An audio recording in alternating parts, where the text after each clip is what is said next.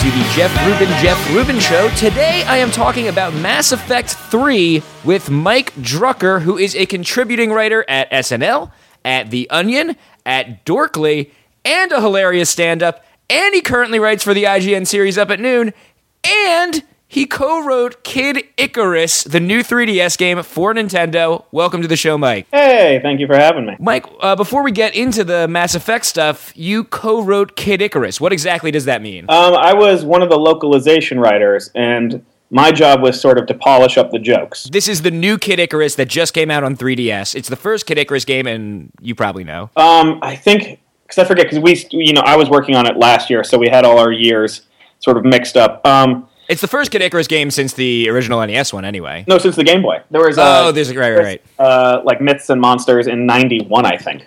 So the Japanese created the game, wrote the game, but then the game needed to be Americanized somehow? Yeah, and I can vaguely talk about it since I don't work there anymore. The way it works is, like, they'll give you the script, and then, like, someone translates it for you, and you work with the translator, and you rewrite the script to make it sound Western. Like, you don't change the spirit of it, but jokes don't always make sense. Japanese jokes about pop culture references won't necessarily translate. And while some fans like the direct translation, for most fans, you're not going to get it. Or, a joke about there's gender differences and just different ideas of, like, what's funny about different things. Did you learn a lot about Japanese culture doing this game? Oh, yeah. I mean, just in general working there, because you learn specifics. I mean, even if you're a huge video game fan, and you grow up watching anime, there's still just a lot about little specific cultural ideas that you don't know or you had misconceptions about. And the game just came out, and I'm seeing a lot of the reviews mentioning that the game's actually rather funny. Is that something Nintendo does for a lot of their games? No, I mean, part of the reason I was hired was because I was funny.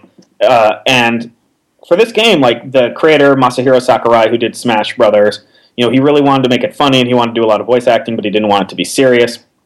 So, I was put on it to help polish up the jokes. But, I mean, Nintendo games are generally funny. Like, Animal Crossing's funny, and Paper Mario's funny. Yeah, those are funny, yeah. I think, like, Zelda kind of takes itself very seriously, but you're right, those are two funny Nintendo titles. Right. But for this one, since it was all voice, too, they want someone who had, like, experience writing jokes for, like, actual people speaking versus, something just written in a text box. Was that a dream come true for you, writing for a video game? I mean, that seems like also you wrote for this classic Nintendo character. Your words are a part of the canon now. Yeah. Oh, it's really weird. I mean, and I did other games, like I did a little bit of, like, I helped just a smidgen on The Last Zelda. I did almost everything for Mario Party 9, which is not a huge game, but it was fun to do anyway. Yeah, I mean, you're working with Mario and Zelda here. Yeah, it's weird. It's a huge honor. I mean, it's definitely, as a kid, like, I dreamed of working at Nintendo, and it's a great place to work. I had a lot of fun there. The only reason I left was, because I got a creative opportunity to do something else. But Nintendo's a cool place to work. It's fun knowing the dark secrets I'll never tell anybody because I would be just murdered by assassins. Did you ever get to meet Miyamoto? I did. I got to, like, shake his hand and say thank you. But it was never, like, I didn't go out to dinner with him. I'm imagining he comes into the room and everyone turns. He's not the head of the company, but at the same time, he's, like, this huge symbolic part of the company. I mean, like, I remember when Steve Jobs died, one of the things I said to my boss was, like, oh my God, like, when Miyamoto dies, it'll be the same thing. Yeah, that's very true. Apple is...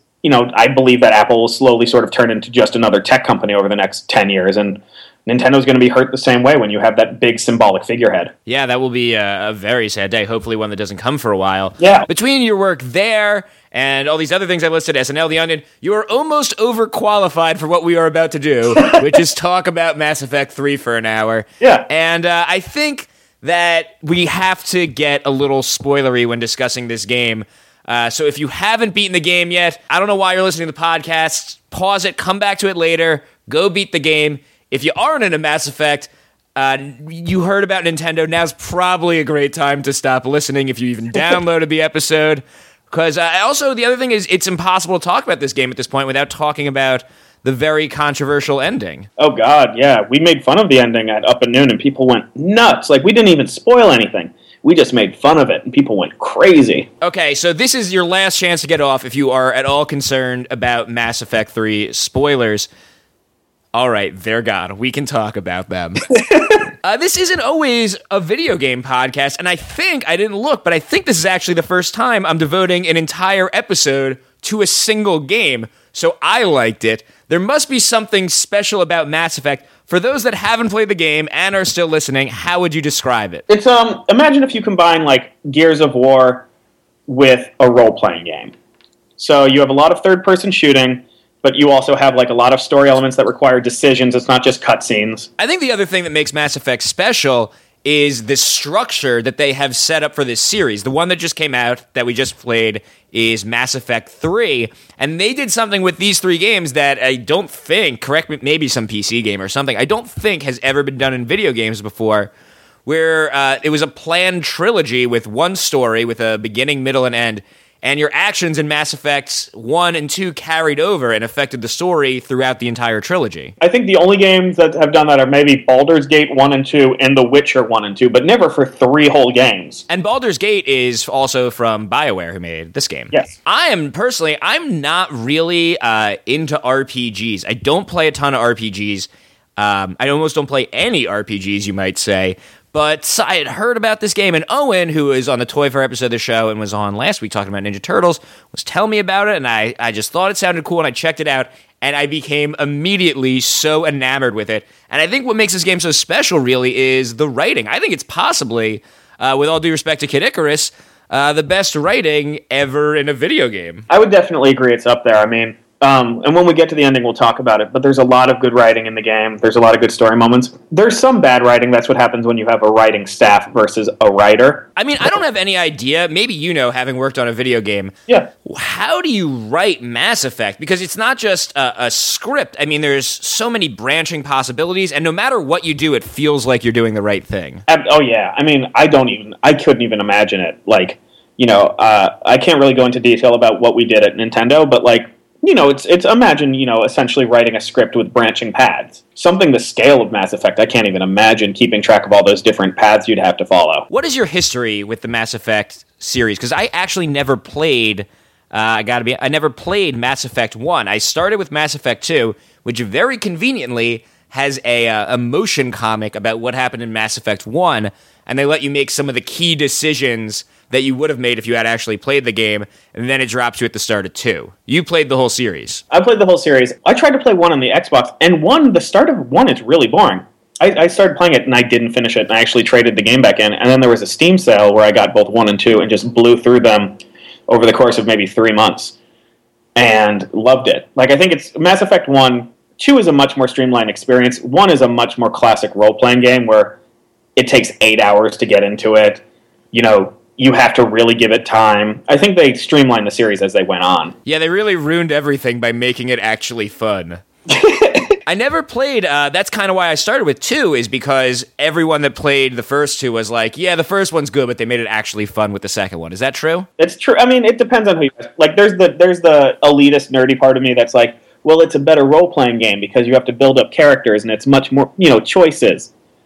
In reality, 2 is much more fun. Let me set the scene for how I got into Mass Effect 3, and this, I think, if you're not familiar with the games, will also give you a sense of how the games carry over into each other.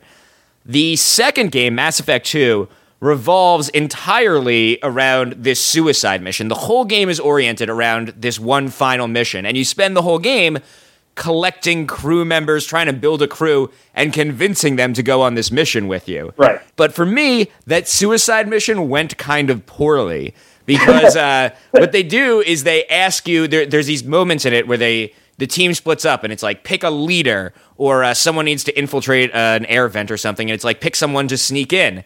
And I didn't realize when they said pick a leader or pick a biotic, which is like the space world's equivalent of magic, pick someone to do this. I was just picking my favorite people who I had played the game training. It was like, pick a leader, and I was like, well, Grunt's my dude. I gotta go with Grunt.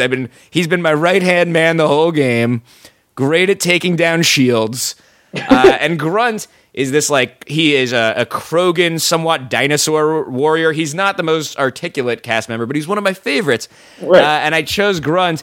And the suicide mission went really badly. I lost about half the team.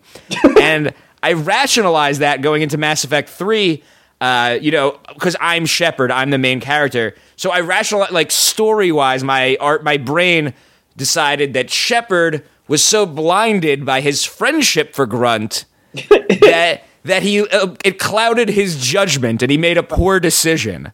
Right. And now Mass Effect 3 starts, and he's living with the consequences of that and most of the team being dead. I definitely killed most of my team on accident. I'll be honest, I did that, and I was like, no. And I went back, and I was like, you know what, I'm gonna start over. I'm not the whole game, but I was like, I'm gonna get them all alive. I know that it sort of messes up the story path, but I was such a dick about it. I was like, no, they're not dying. This was my thing with this game. I promised myself when I started the game that I would, whatever happens, I would just let it happen. Because it's easy to imagine with a game like this, especially I started Mass Effect 2 after it had been out, I could play the game with the wiki open on my phone and read a whole page for every mission I'm on where if you do this, then this guy lives, and then this will happen allowing this. But I said that would not be fun, and I just made this mental commitment that I was just going to do whatever I wanted to do and live with the consequences. And I think it made the game a lot more fun. It made a lot of those decisions carry a lot of weight. Yeah, I should have done that, but I'm a total wuss. The decisions, I think, are really the highlight of the Mass Effect series. Like, the running and gunning is fun, but I think it says something about the game that, to me, I think the most unique and the most exciting parts are when you're in a conversation, you have to decide between two things. Well, yeah, because it's not your normal role-playing, where's the armor? Do you have a mission for me? Or, no, I will not take... it's not just give me a mission or do not accept mission. There's choices that have consequences, and characters hear about those choices, and that carries over to other conversations, which I really appreciated. Yeah, I heard a lot of people say... Because there's usually a good guy-ish option called Paragon, and a bad guy-ish option called Renegade. But I use ish because I hear a lot of people say, I just pick the good guy option every time. But sometimes, and I think really this is... what makes this game so unique and so great is it's not clear which one's the good guy option, I think there's situations where there's a lot of gray. Yeah. Do you remember any situations in the game where you were frozen and you didn't know which way to go? There's moments throughout the series where it's you don't or the Rex thing in Mass Effect 1 where it's kind of essentially the Paragon option could be a bad guy option where it's they're... The Krogan, for those of you that don't listen, the Krogan are this warlike race. They're sort of dinosaur men warlike race. And they're so good at war that other races have impaired their ability to have children. After the other races had used the Krogan in another conflict where they had I believe the term they use is they brought them up. They, gave them more intelligence or weapons or technology or something to use them as a weapon. Then when they got out of control, biologically castrated them. And how you deal with that, there's not really a good guy and a bad guy answer. I think there's two different options. Right. There's also the Rachni, which are this race of insects, giant insects, which you can save their queen, and again have the threat that they'll once again make war on the galaxy or not save the queen and keep the galaxy safe for certain. A lot of genocidal options there. A lot of genocide in Mass Effect. I'm not saying it's as good, but I think that Mass Effect may be the closest that video games have come to The Wire, the TV show The Wire, in creating these interesting moral gray areas where there's not good guys and bad guys. There's an interesting story with people with different motivations. Yeah, I'd agree with that. I like the gray areas. I like the problem that Star Wars Knights of the Old Republic had, as much as it's a great game, was, Darkseid is always super evil. It's always, giving a child ice cream or stealing his lunch money. There was never the gray area that you have in Mass Effect.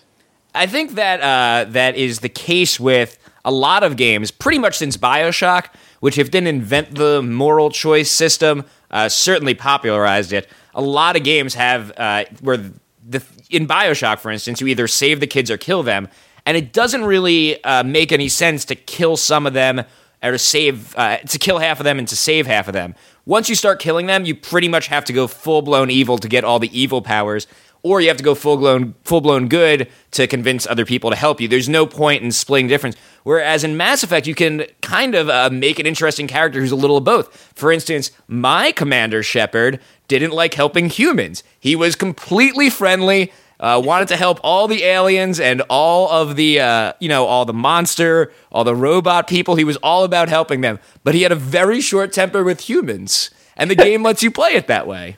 Yeah. I went Paragon because, again, I'm a wuss.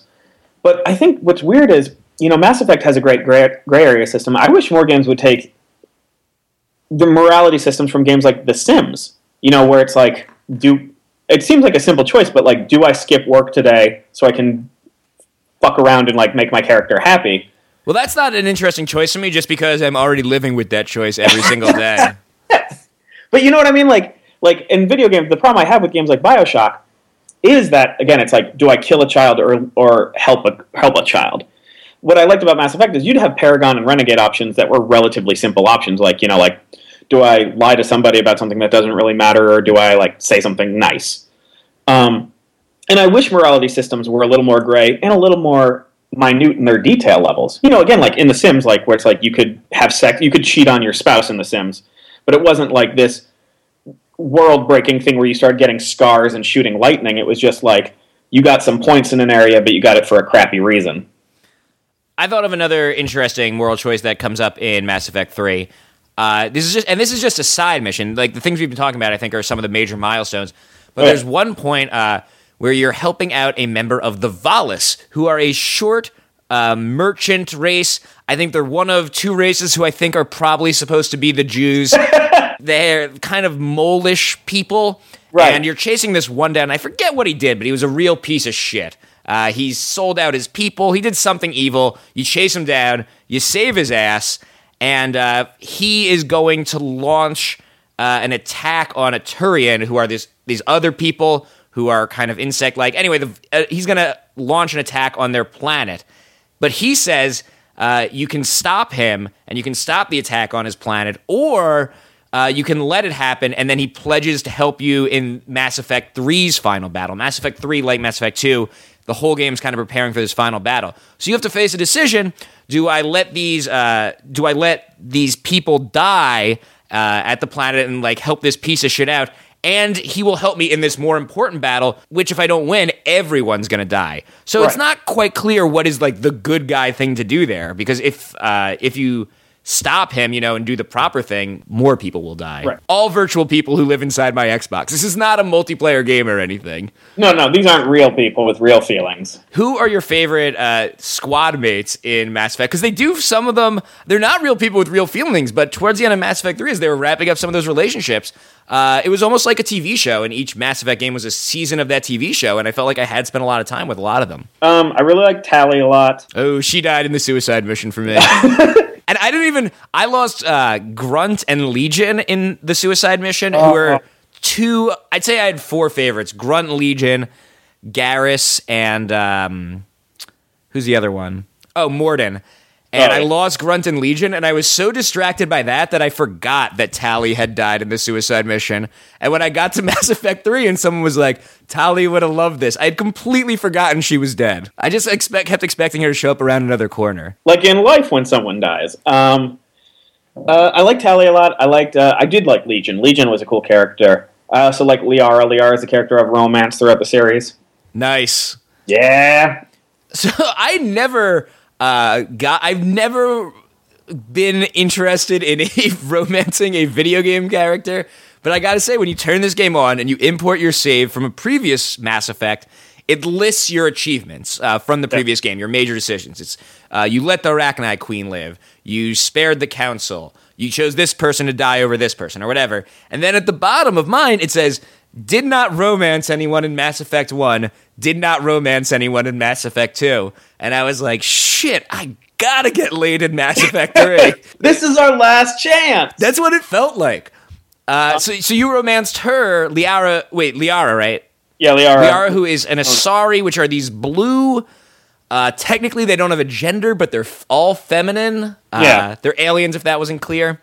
I am very proud to say that in this game, Mass Effect 3, I romanced a gay man. Oh, good. Yeah. Good for you. I'd heard that there was a gay character in the game. Yeah. And I really wanted to see that, because it's just something you've never seen that in a video game before. Mass Effect 1 and 2 had some lesbian stuff. This game had a gay thing, and I thought that was really interesting. But I didn't know who on the ship was gay. I didn't know which character it was. So my Shepard was my character, Shepard. He was like kind of mean to everyone. You know, he's not mean, but he's trying to save the universe. He's trying to get shit done. He'll be short with everyone. But then all the men on the Normandy, he was like, tell me more about your backstory. Try to figure out. Just putting out some feelers. And I played as a female Commander Shepard, and I think I know who it is, because I remember talking to one of the guys, and he was like, yeah, my husband died on this planet. And I was That's like, him. That would have been that dude. Steve Cortez. Yep. So you were a female with this non-gender specific but very feminine female alien. Yeah, because I'm a 13-year-old boy. So yeah, I mean, the game's got an alien lesbian sex scene in it, so I think that's probably the most popular of all the romances, if I had to guess. Yeah, I definitely went that way. Honestly, I want to make some justification of characterization and which characters are the best. It was because, I'm a fucking child. And I just had to be like, two girls are kissing. Yeah, I regret I was a male shepherd. You can be a male or female, and there's dialogue for both of them. So speaking about, branching scripts, all the he's and she's or whatever. But I kind of regret it because the game is so well written that I imagine it's just as well written if the main character is a female. And how often do you see a video game or sci-fi at all with a well-written, strong female character in it? And that is, I'm sorry I missed out on that because there's tons of games and tons of sci-fi with well-written male characters. Yeah. Oh, yeah. And I think Jennifer Hale is the voice actress. And she's super good. She's really, really good in the character. Yeah, my understanding is she's maybe a little better than the guy. Yeah, I mean, I haven't played a ton with the guy, so I don't know. But she's really good as female Commander Shepard. And, who I played through once. So for me, to see YouTube clips with the male Commander Shepard is a little bit, foreign to me. Oh, totally. It's like a weird dream. Even if you see, I was a male Shepard, and even when I see a male Shepard that just looks different, I'm like, what's going on? This guy's copy of the game is broken. But I think that, once again, it speaks to the quality of the writing and that these guys, more so than Master Chief or Marcus Phoenix, which are probably, on the scale of video games, those are both pretty, compared to other video games, well-written games. Maybe? I don't know. But the characters in Mass Effect are just that much more real. You get very attached to them. You get attached to them in a way that you don't get attached to other characters. Because, again, it's, it sounds cliche to say, but Marcus Phoenix's story is Marcus Phoenix's story, whereas your Commander Shepard is your Commander Shepard. Right, mine is an anti-space racist, and that's the unique tale that I chose to, a gay anti-space racist, and that is the tale I chose to play the game as. Yeah, I mean, I'll be talking to my friends about it, and, we'll have some of the same general events, but they'll do things that I haven't even seen, and, events that I totally missed, and I'll do stuff that they haven't seen. It's almost like watching entirely different television shows in weird parallel universes. Yeah, well, I don't know how much of this game. I'm trying to get a sense by reading the wiki now that I'm done with the game of what happens if you do the things I didn't do, and it seems like a lot of your decisions don't matter for what you can see. Not before we even get to the ending, which we're really teasing now. Yeah, but I think if for instance, if Tali is dead from Mass Effect 2. And what's one thing that's nice about Mass Effect is that's not even a spoiler, because Tali may live in your copy of Mass Effect. But if Tali dies in Mass Effect, as she did in mine, she's replaced by another Quarian. Tali's a Quarian. They're these migrant people kind of living out of Battlestar Galactica thing, while they live also in these suits because they're very prone to disease.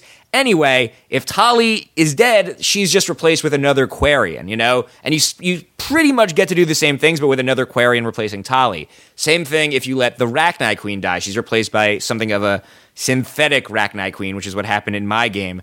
If Morden dies, there's just another Solarian. The Solarian are the other people I think may be Jewish, and they're very scientific people. And if Morden's dead, he's replaced by another Solarian. I don't know where I was going with that. It's just, have you seen that in the game? I can't tell how much of it is really substantially different. See, I all my characters lived. I didn't even know that, which is kind of a disappointment. I would almost want it to be not oh, you're screwed, but that side mission to be much harder. Well, I think the thing is, if they make a good, and first of all, the whole game is great. I can't stress enough how much I love this game. If you make a great side mission, you spend time writing this interesting content, I think you don't want people to have to not to skip it all and have the game be really short because they didn't understand exactly what you were asking for at the end of Mass Effect 2. Right, yeah. So I could appreciate why, but the thing is it's almost like a magic trick. No matter which way, I didn't notice that until I was done with the game and I looked at the wiki and I saw what the other options were. When you're playing the game, it's so well written and it bends around the choices that you have made so clearly that you don't see that when you're playing. No. It really keeps you on the straight and narrow, which I think is why people were upset with the ending, was because for most of it, you're sort of really convinced that what you're doing is affecting the universe, and the ending feels like it, All right, so we've danced around it enough. Yeah. Let's talk about the ending of this game. The ending of the game, obviously extremely controversial, and I think in the eyes of many has tainted the entire Mass Effect series. What is it that is upsetting people? What happens at the end? Well, let's talk about what happens first. What happens at the end? Essentially, at the end, you see this scene where it's like you're weirdly shot, but then you're somewhere else, and fast forward, and it gets a little dream sequency. The whole game's kind of run and gun, and all of a sudden you're slowed down, you're injured. Right. It's very dream sequency.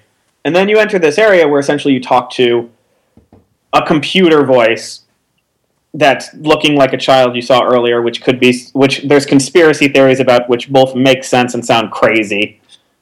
And essentially the computer voice is like, hey, you made it this far, congratulations. You can either combine synthetic life with real... I just realized how far we're going to have to go back to explain what happens. Yeah. We didn't even, all this talking, we haven't really even addressed the Reapers, which are the main antagonists of Mass Effect. These ancient spaceships, which every 50,000 years show up and destroy all life. The first game is about discovering their existence. The second game is, I don't know, it's the middle chapter. And then it all builds up to this fight against the Reapers. And you are finally hearing where they come from. You're in this weird dream sequence, and you're presented with three choices. All right, sorry, go back to where you were. Okay, yeah. So the three choices are essentially like, what is it? There's combined robots with people, and that's what has to happen. These are your three choices. The other is you kill the Reapers, but it also would kill all synthetic life for some reason. And the game is also, we should say, synthetic life's like AI and robots, and right. Particularly this species, the Geth. And the game there's a lot in the game about, there's so much of the game that there's a lot about everything, but one of the subplots is, are these robots real people? Is AI life? Right. So it's not just like you're shutting down turrets. That is the implication of this ending. Yeah.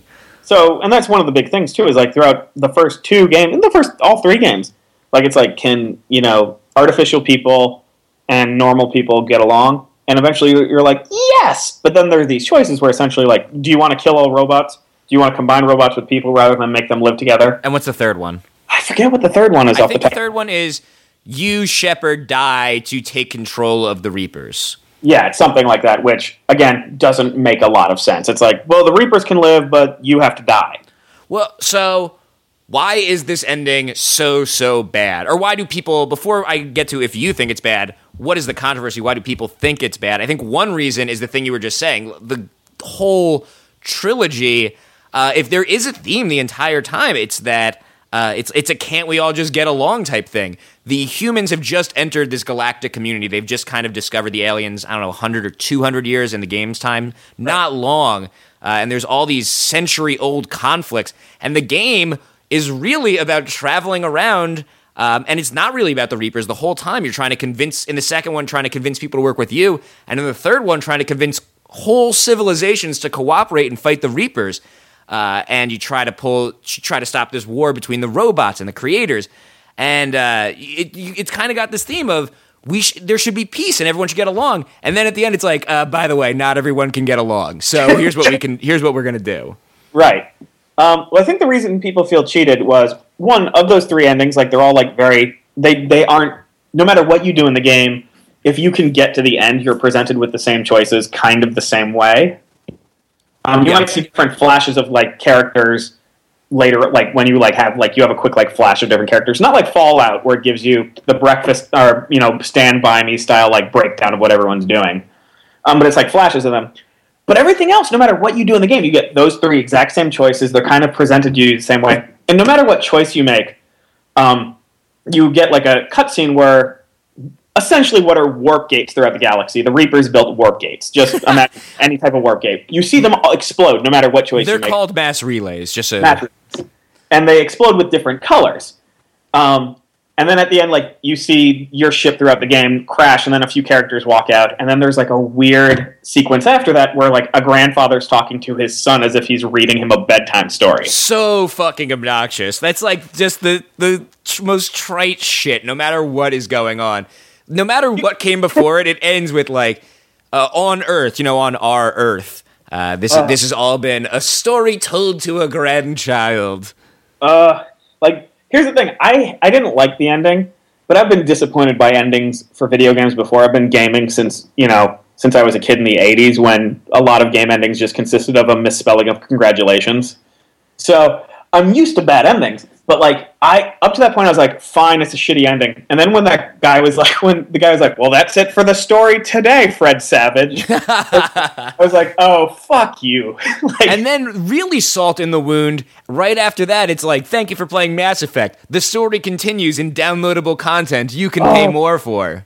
Yeah. Oh, God. Which is, like, kind of cheap. I mean, the whole game's so classy and fucking good. And then, like, right at the end there, it's so crass. Right. It's almost like someone cut the last pages out of a book and we're like, to be continued, ? So, but what you were saying before about how no matter what happens, you get those three choices, and then no matter which of those three choices you choose, pretty much the same thing happens. Yeah. It kind of gets to the heart of the series. This whole thing was sold since Mass Effect 1 as this trilogy that was going to build, and your decisions would matter. And then in the very end of the game, it turns out, this moment that the whole thing has been building to, it turns out your decisions didn't matter. Right. And they don't. I mean, they don't. Maybe the DLC will fix it, but they really, really don't. Yeah, the story, the video you get, there's very, like, in some, the Earth burns, and some the Earth doesn't burn. In some, the Reapers explode, and some they fly away. And the color changes. And some, like, different people get out of the ship. But they're 95% the same. Yeah. And, if you choose the kill all synthetic life thing, you get, like, a quick scene at the end where Shepard apparently is still alive rather than dead. I think you also have to have your galactic readiness, which is the statistic you build the whole game that signifies, the galaxy's readiness to take on the Reapers. And every time you convince a diplomat to help to send his fleet in, that bar goes up. If you have it really, really high up and you pick synthetic, I believe you see Shepard, like, take a breath at the end. Otherwise, I guess he's dead. That's the thing, is even with this one ending, it's at best very abstract what happens. And that's not really this game's style. No. No, it feels like they had an artistic idea in mind, then didn't have enough time, so rushed through that idea. It's crazy that the ending, it seems like the whole time, certainly when they were writing Mass Effect 1, someone was like, what do you think this is going to be, the end of this is going to be? Because this wasn't a TV show where it wasn't clear how many seasons it would be on, if they'd get renewed, if an actor would leave. They were like, no, there's going to be Mass Effect 1, 2, and 3. And at the end of 3, that's going to be it. I think it had the Lost problem. I think that, they had a basic idea of what the end would be. But, sort of like when you found out what the smoke monster was and you were like, really? Come on. Like, when you find out the real history of the Reapers, which is essentially like, you get the shittiest explanation, which is the Reapers return every, 40,000 years to kill all organic life so they don't get killed by synthetic life. Right. So synthetic life, they're just like synthetic life, which is, again, the AI, can't exist with organic life. So every 50,000 years, we kill everyone and incorporate them into biomechanical husks. So it's like we kill you so you don't get killed by other things, which sounds like the shittiest ride around. The ending that it reminded me of was Battlestar Galactica, because it's also somewhat abstract, and it doesn't really fit with the tone of the series. Or it's hinted at, but it's like not the element of the series that people were into in both situations. Battlestar Galactica ends on like a very religious and mystical note, which was always there, but I think people wanted to see an ending about the war and the politics. No, it was a terrible ending, and I think people responded. I think people were right to be mad. I think the way they responded was a little bit wrong. As far as raising money for charity and being like, we're good people, change the ending. What is that story? What are people doing exactly? Well, essentially, they started this thing, let's change the ending, let's start a petition, which is fine. I mean, it's a game. I mean, as much as we build it up, you and I, video games are big toys for people. No. They started a big petition that was change the ending, which is fine. But then they started a charity drive, which sounds good, But the way they sold it was like, if we raise enough money, this will get the ending changed. And the charity got confused by it, and like fans got confused where people were asking for refunds from a charity. And it became this big mess. And in the weird hostagey way, which is almost like, I've done a good deed, therefore I deserve a good thing.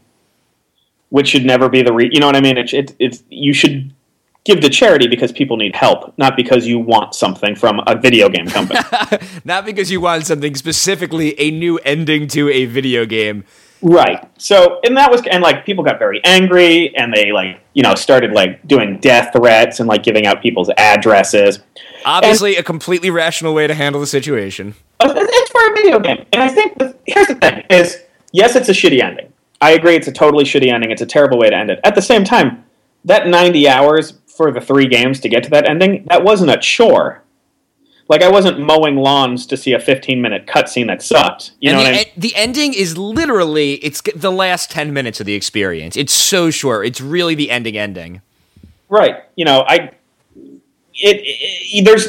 can agree that it's a bad ending. It's sort of like, but The Sopranos had a bad ending. I don't hate that I watched The Sopranos. I think a lot of people do. I think a lot of people are like, fuck Battlestar Galactica. It was awesome until the ending. I enjoyed the first 50 hours I spent with it, but that last hour ruined the previous 50 for me.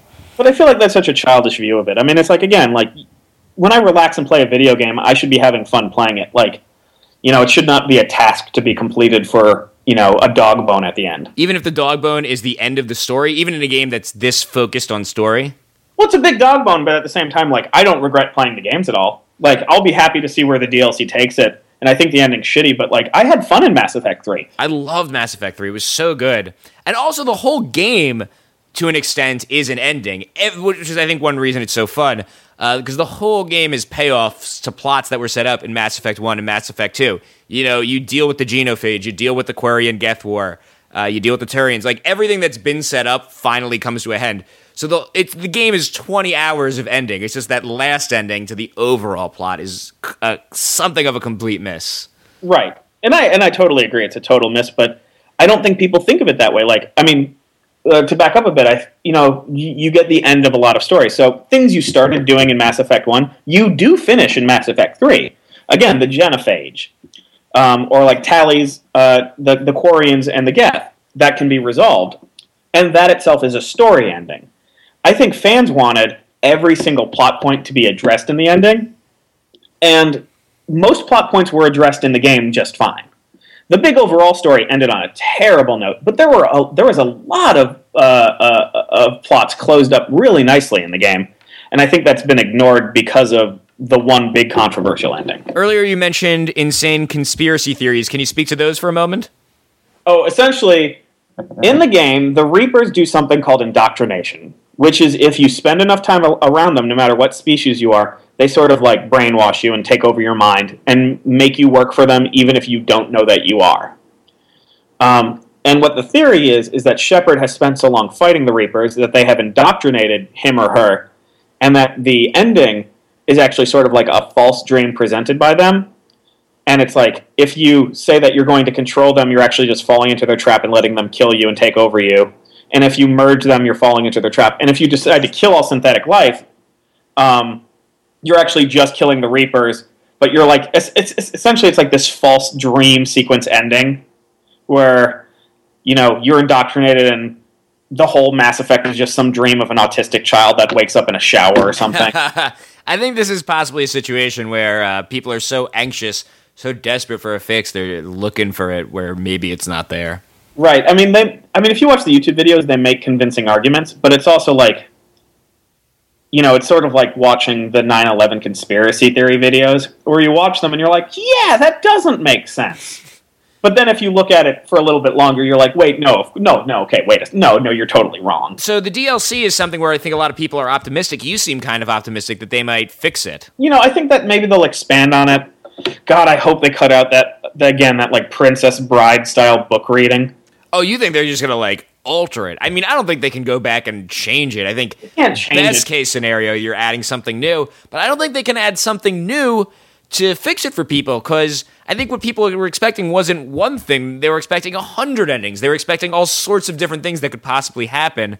And I can't imagine a DLC that's going to involve that's going to satisfy the end of everyone's Mass Effect game. Oh, it's not going to satisfy everyone. And the thing is, people are so mad now that there's almost nothing you could do to fix it. But they do seem like they're taking fixing it seriously. Like, I think there was a time, I imagine, where it seems like they were kind of laughing it off, but now they do seem to be taking the community's concerns pretty seriously, and I think they might have to do. Or I think it seems like they want to do something about it, genuinely want to. Oh yeah, I mean, they were always going to be DLC. That's why they had that ending that said continue the adventures in DLC. They were always going to do DLC, but now it's sort of like, I think that they know that if they don't do DLC at least a little bit right, they're going to gain even more spite from the fans. Because, like you said, the ending of the game says, continue the game in DLC. So now they have to do something. And BioWare, who made this game, is a very strong brand to people that know video games. I think to the general public, certainly it's not a household name, but they managed to launch Mass Effect, which was a completely new intellectual property, not based on anything, and was immediately huge because BioWare has such a proven track record with Baldur's Gate and Knights of the Old Republic, and they're known for making these Jade Empire, and they're just known for making these great games, and they're so good that they're planning there'll probably be more Mass Effect games, but they did 3 games with an ending, and then they're going to move on to something else, and they're going to be able to do that because they're BioWare. So I think it's really important that they repair that relationship with the fans and repair that BioWare name. Oh, absolutely. I mean, this whole thing has done a lot of damage. Like, you go on forums now and people are like, well, that's BioWare. It has a feeling almost like when Call of Duty started to go a bit bad for fans, where Call of Duty Modern Warfare went from this like awesome multiplayer game that everyone was playing to a still game that everyone's playing but people really don't like. And BioWare is on that precipice where they could become like a company that used to be good until this point, Yeah, I think people bought into very few companies could say, we're going to make a trilogy, and you're going to want to follow this story through all 3 games. That takes a lot of chutzpah, and BioWare can do it because they're BioWare, and I think now that so many people are clearly disappointed with that follow-through on that promise, I think they're going to have to make good on that to improve, to get their brand back, and so they can move on and do other things. I totally agree. That said, they're probably like rolling in money from that Knights of the Old Republic MMORPG right now. That's like we were thinking of jokes for Up at Noon, and there's a story that just happened like today or yesterday where fans protested Mass Effect 3's ending by sending 400 cupcakes to BioWare. And the joke is that like all the cupcakes have different icings, but they're all the same flavor, which is supposed to be like, oh, there's 3 endings, but they're all the same flavor. At the same time, you just got 400 cupcakes. Yeah.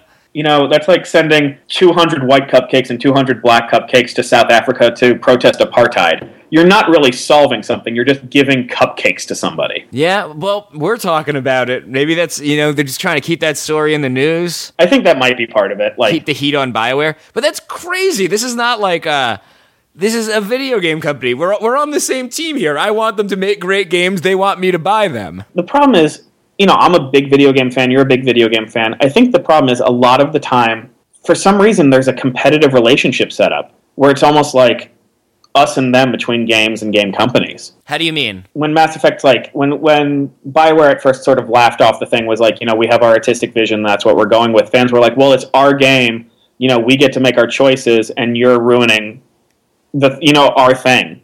So I think in situations like this, sometimes gamers set themselves as like opponents to game companies, where game companies resist everything they can do, do everything they can do to resist giving gamers what they want, and gamers have to fight game companies to get what they want. It's the same thing with the Xenoblade thing for the Wii. What's the Xenoblade thing for the Wii? Oh, I'm sorry. I actually don't know that one. Oh, there's an RPG in Japan called Xenoblade. Well, obviously I knew that. I'm not an idiot. But Nintendo of America said they weren't bringing it to America, and then fans were like, you need to bring it to America, and there was protests and there were petitions, almost on a smaller scale what happened with Mass Effect 3's ending. It was almost like through protests and petitions and cursing out Nintendo and calling Nintendo executives that Nintendo finally reluctantly said that they'd release the game through just GameStop, through just pre-orders. They're like, fine, we'll take your money. Right, exactly, but sometimes it feels that way. There's less we'll give the fans what they want, and more fine, we'll do what you want this time. You win. Yeah, it feels like we should be more on the same team, but some of these games, When you put this game in, you gotta fucking sign up for an EA account. Oh, yeah. You gotta agree to some document. You gotta enter. I pre-ordered the game from Amazon. I don't usually pre-order games, but I was like, I'm buying this fucking game anyway. I might as well pre-order it. Right. And it came with a code for a rifle, so I gotta enter 2 25-letter codes. Oh, yeah. All before you log in. If you lend the game to a friend, your game comes with a code to participate in the multiplayer, and then you can use it, and that's it. The next person that plays your copy of the game is going to have to spend $10. So they do some aggressive things to consumers that does kind of, it feels a little antagonistic more than it should. There are certain things that EA did that were just so awful. Like, they did one thing which I participated in, and luckily I got in on time, but I had it pre-ordered from Amazon, like you. And, then on Origin, which is their online downloadable service, they said, their iTunes, it's like their iTunes for games. And they said, if you pre-order it from our iTunes for games, we'll give you a free game, Battlefield 3, which is a huge game. And so I did that, and it's the day they said it was going to be a month-long thing. They cut it off that day. And it felt like this very shitty, bait and switch, It was like, hey, download it off Origin. And then they were like, wait, okay, we're done. Too late. You already did it. And more than other things, video game fans are so plugged in that those brand names are important, and EA doesn't have a great one. BioWare's got a great one. But I think it's why Valve has been so successful is with Steam. I trust Valve because I guess they've never fucked me, Right. I'm cursing a lot. I've gotten so passionate about Mass Effect. I'm just letting them fly. Well, it's Valve. Valve is a great company for working with customers. It is a matter of not fucking you. Again, I know it sounds crass, but there are companies who EA with that bait and switch it kills you. And the same thing with BioWare with Mass Effect 3. Fans were told that the ending was going to reflect all of their choices, and when it didn't, they felt cheated. And I had read a quote that I've seen reprinted a lot, and I read this before Mass Effect 3 came out, where one of the designers explained Mass Effect 2 had to end at a certain place no matter what you did, because Mass Effect 3 needs to start from one place. It can't start from 100 places. You had to bring 2 back to a single point so that 3 could start, and then 3 would have crazy endings that could branch off in all sorts of ways, and that really isn't at all what happened. No. Unless you consider curing the genophage and all those other minor things, the branch parts of the ending, which I guess is a way to weasel out of it, but I'm not buying it. I mean, I would say that those are part of the ending just because it's the third game, and, Han doesn't kiss Leia at the very, very end of Return of the Jedi. It's,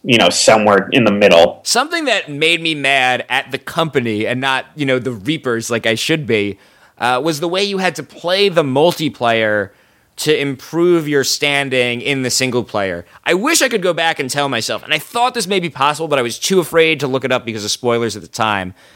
So what happens is, in the single player, we've already mentioned, you have a galactic readiness that adds, you have 2 things, really. You have war assets, and every time you meet a friend or whatever, they join the cause, they add points. That is multiplied by your effective by your galactic readiness, and the galactic readiness starts at 50%, and you improve that by playing the multiplayer. So your effective military strength is the war assets times the percentage that you've gotten from the multiplayer.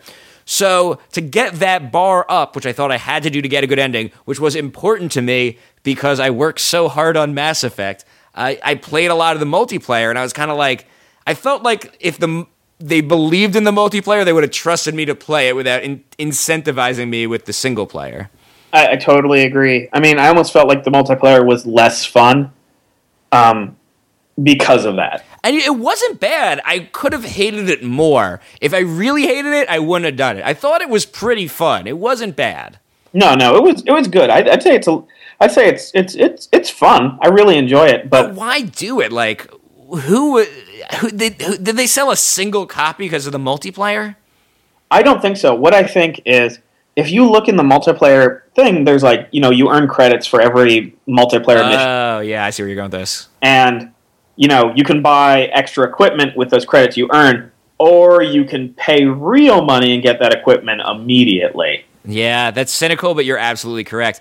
And I think that's a bad habit. I see a lot of games that are great single-player games that I am in no way interested in a multiplayer experience for, and they put it in there. I got 2 off the top of my head, BioShock 2 and Dead Space 2. 2 games where I didn't even touch the multiplayer, and just take that time, take that money, just make the single player 10% better. Oh, absolutely. People have said this before in the industry.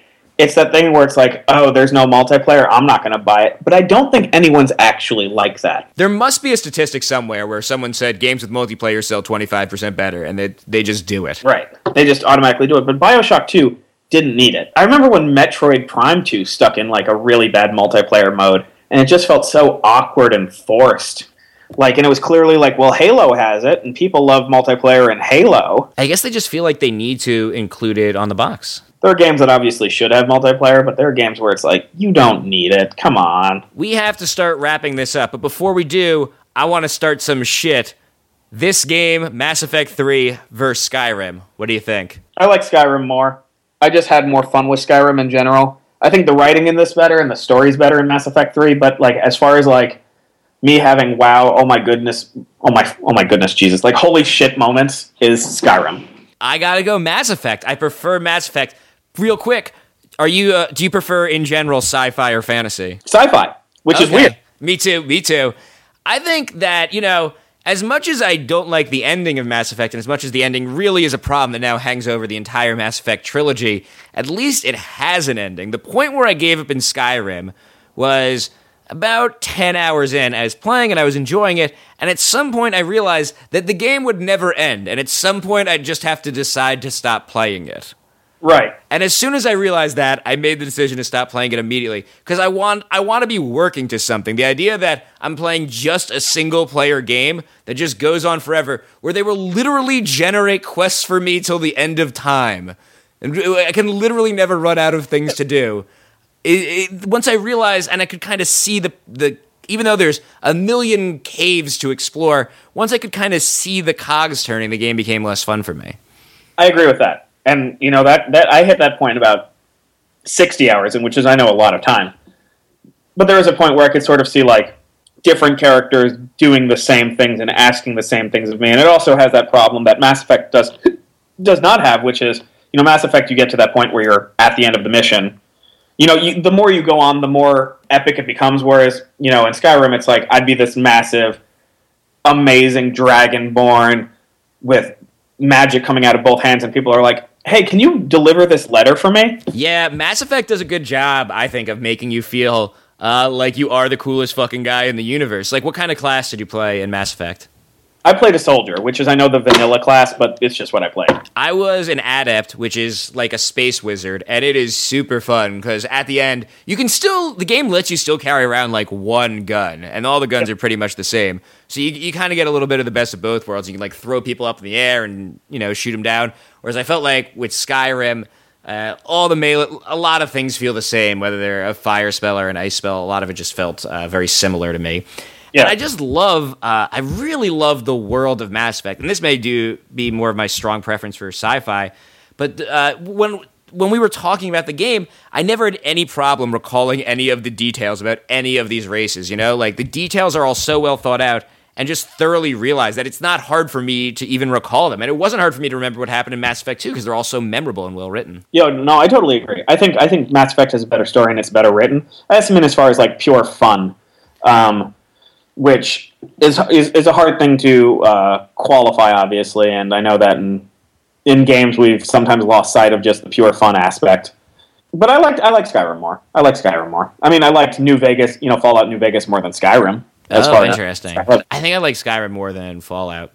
Skyrim does let you, like, obviously Skyrim's really good, and it lets you, like, it gives you a degree of freedom. I think there's just a spectrum between like a really tightly controlled story game on one end, like almost a text adventure, something where there's only one unique path, and then The Sims or something complete, Minecraft all the way on the other side. And Skyrim is just a little more on one side than Mass Effect is. Yeah. Let me ask you this. For a while, I was looking forward to Arkham City, and then I was looking forward to all the games that were coming out in Christmas. And even after the Christmas games, I was like, well, there's still going to be Mass Effect in March. I don't know what I'm looking forward to now. What is the next great video game to be played? God, I don't even know either. Like, it's almost like I'm waiting to find out. Like, I know Assassin's Creed 3 is the big thing everyone's talking about. I don't love the Assassin's Creed series. I actually have just started 2. I started 2 right before I got Mass Effect 3, like a day or two before, and I've never played an Assassin's Creed game before. But what I've seen of 3, I thought looked so interesting that I thought I should catch up with, and I've heard so many good things about it, and I thought I should catch up with the series. And it's pretty good, and I like 3 looks really cool, but it's not so... They just announced it, so there's a lot of... Or they just revealed what it's going to be, so there's a lot of hype right now. But the game's still not coming out for October, November. So there must be something before that. Diablo 3? Diablo 3, which they just gave a date for May, I think? May 15th, yeah. Yeah, that looms large. I'm not traditionally a huge Diablo fan either, but Blizzard's a company like Valve, where like Blizzard's so known for quality at this point that no matter what it is, I'm curious what they're up to, and I'm going to check it out. Yeah, me too. I mean, you know, I like Diablo, and I like Diablo 2. I wasn't the guy obsessed with them. I beat them, but I wasn't like replaying. But I'm going to get it, because, again, it's Blizzard, and Blizzard games are like big cultural events for gamers. Yeah. You've mentioned the show that you're working on for IGN a few times, Up at Noon. What is Up at Noon? Up at Noon is a sort of video game-based talk show. You know, think of it sort of a combination of Weekend Update and The Daily Show, and a little bit of Conan as far as, like, you know, interviewing people for video games. So we have game developers on. We do comedy bits with game developers. We've done comedy bits with Mega Man creator, you know, KJ Inafune, the Street Fighter producer, Yoshinori Ono, we've done comedy with. Cliff Bleszinski has done readings from the novelization of Doom. So it's sort of a show just aimed at video games. It's people have compared it to Attack of the Show, but it's a little narrower than that. That's cool. I mean, the show just started, and already all these amazing people. Yeah. Oh, yeah. It's a lot of fun. I mean, it's been good. Like, we even had the creator of Journey, that PS3 game, on, and he was super interesting. It's a really fun video game talk show that I know sounds like a PR thing to say, but I really hope video game fans like. That sounds really cool, and that's on IGN. Yeah, it's on IGN. I mean, if you YouTube Up at Noon, you know, we've done 9 episodes so far. Check them out. Is there anything else we can plug? Follow me on Twitter at Mike Drucker. Oh my God, your Twitter account, Mike. I'm not just buttering your bread because you're on my show. I think you're my single favorite Twitter account. Amazing jokes. Best. It's so great. You got to follow Mike. I really appreciate it. I follow. I'm very happy I follow you as well. Shucks. Thanks so much for talking about Mass Effect, Mike. Thank you for having me. This was a lot of fun.